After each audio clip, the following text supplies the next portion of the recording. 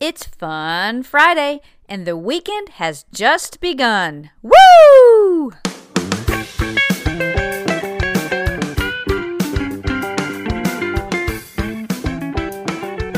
Welcome to the Morning Moxie Show. I am your host, Alicia Sharp, and today is Fun Friday. And with us today, we have comedian Brian Regan, and he is sharing some funny stories with us about calling UPS and some different things about his family, as he was part of a big family growing up. And so I hope you enjoy Brian Regan. We just moved. I called UPS to ask them to help out with some boxes. And now, they're a good service, but you have to have information ready about your boxes before you even call them. I had no idea. I called them up. Yeah, I have 10 boxes. If you come pick them up. We need to know the weight and the girth. Okay, goodbye.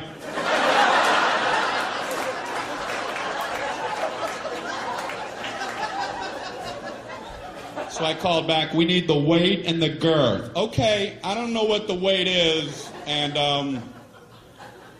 I don't know what girth means. So now what's the procedure?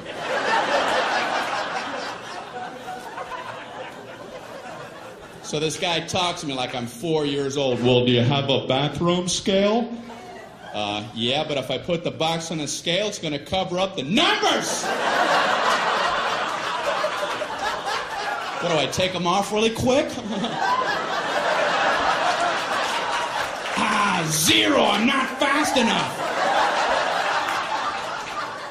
What's he talking about?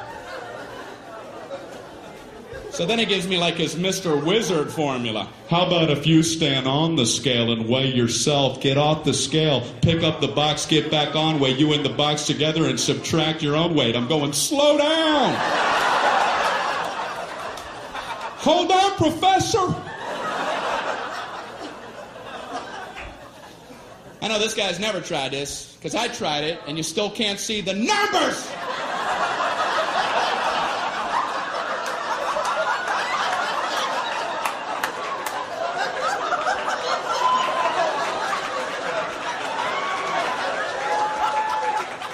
What am I, Mr. Olympia?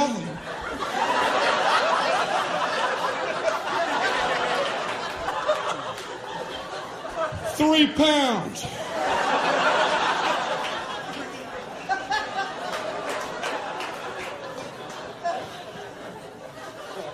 Then I had to hang up in the middle of his girth formula.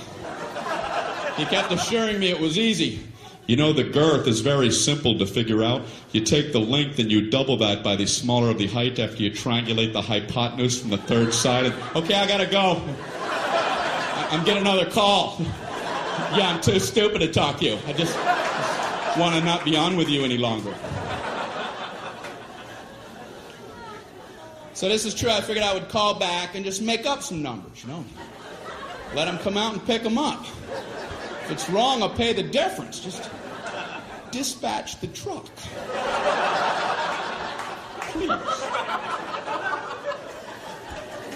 So I called back. Yeah, I have 10 boxes, and... No, I'm another guy.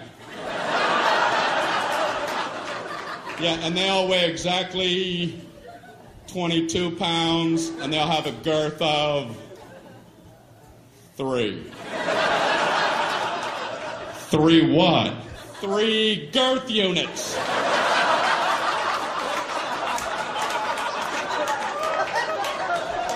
Come pick them up, please. I'm begging you. They're boxes and they're brown and they have tape all on them. And they probably fit on a dolly.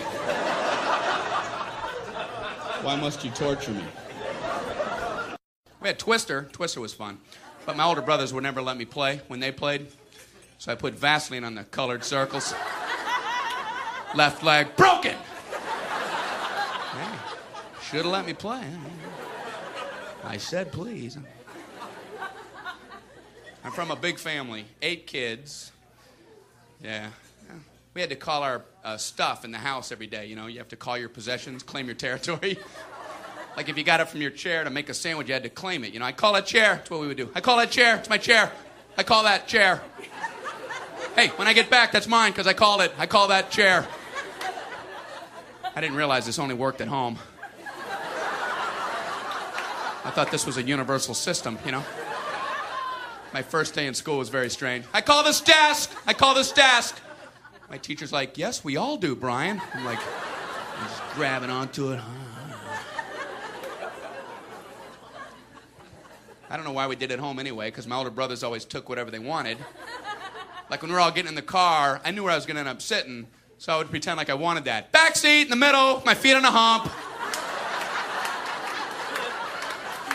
I called it. Get off the hump. Hey, my hump. I believe the hump is mine.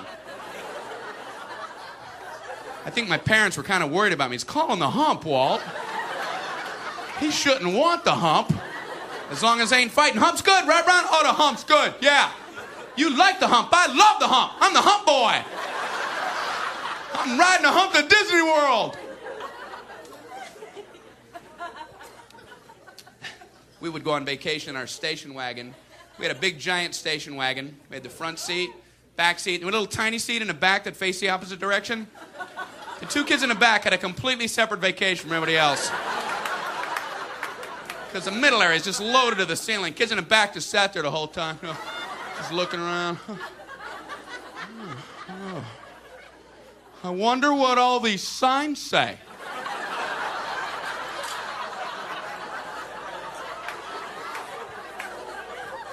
And you'd spend most of the trip trying not to make eye contact with the cars that came up close behind you. You know, you're looking at them, oh, just looking at your shirt. Oh, there he is, okay. Scratch your shoulder.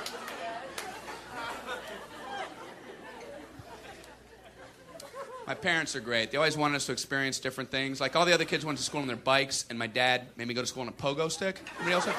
Did anybody else have? I was always late, you know, because I had a basket on there. I have to keep stopping to get the books. We spent a lot of time out in the yard, too. My parents would just send us out into the yard every once in a while for no reason. Okay, kids, out in the yard. Okay. Run out there. Stay out in the yard. Okay. Didn't know what to do. Just looking around.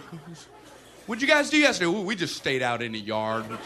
Just stayed out there. Stayed out in the yard. You find stuff to do, though. Anything can end up being a toy for a kid, including the sun. We used to try to see how long we could stare at the sun without stopping. I don't recommend this. But I remember we did it. I remember my brothers going, okay, Brian, record's 5. Record's 5. Ready? Ready? Go. 1, 2, 3, 4, 5, 6. Yeah! Yeah, I got 6. I got 6. I got 6 at the sun stare. My parents are like, hey, Brian, don't do that. Yeah, it's just about to stop. Just about to find another activity. That's not a good activity.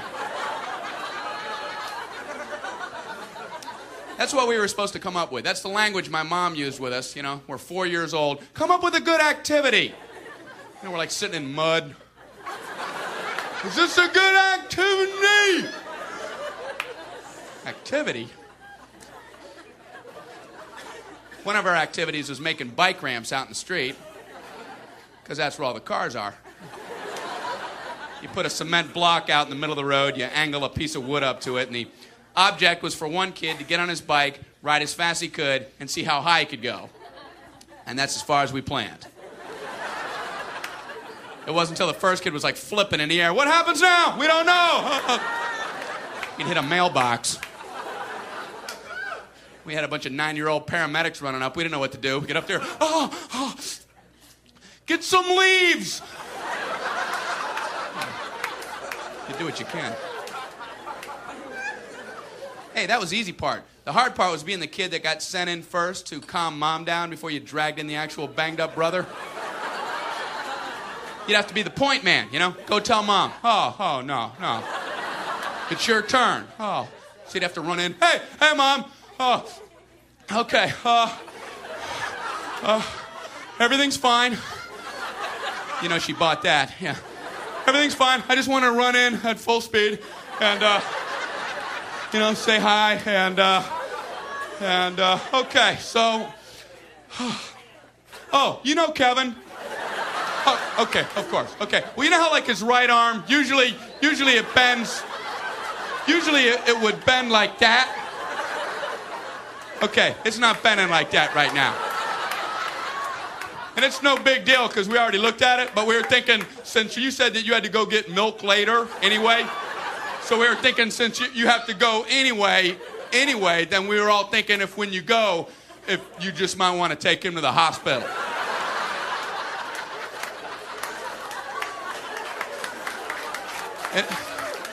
And if you get peanut butter, get Smooth.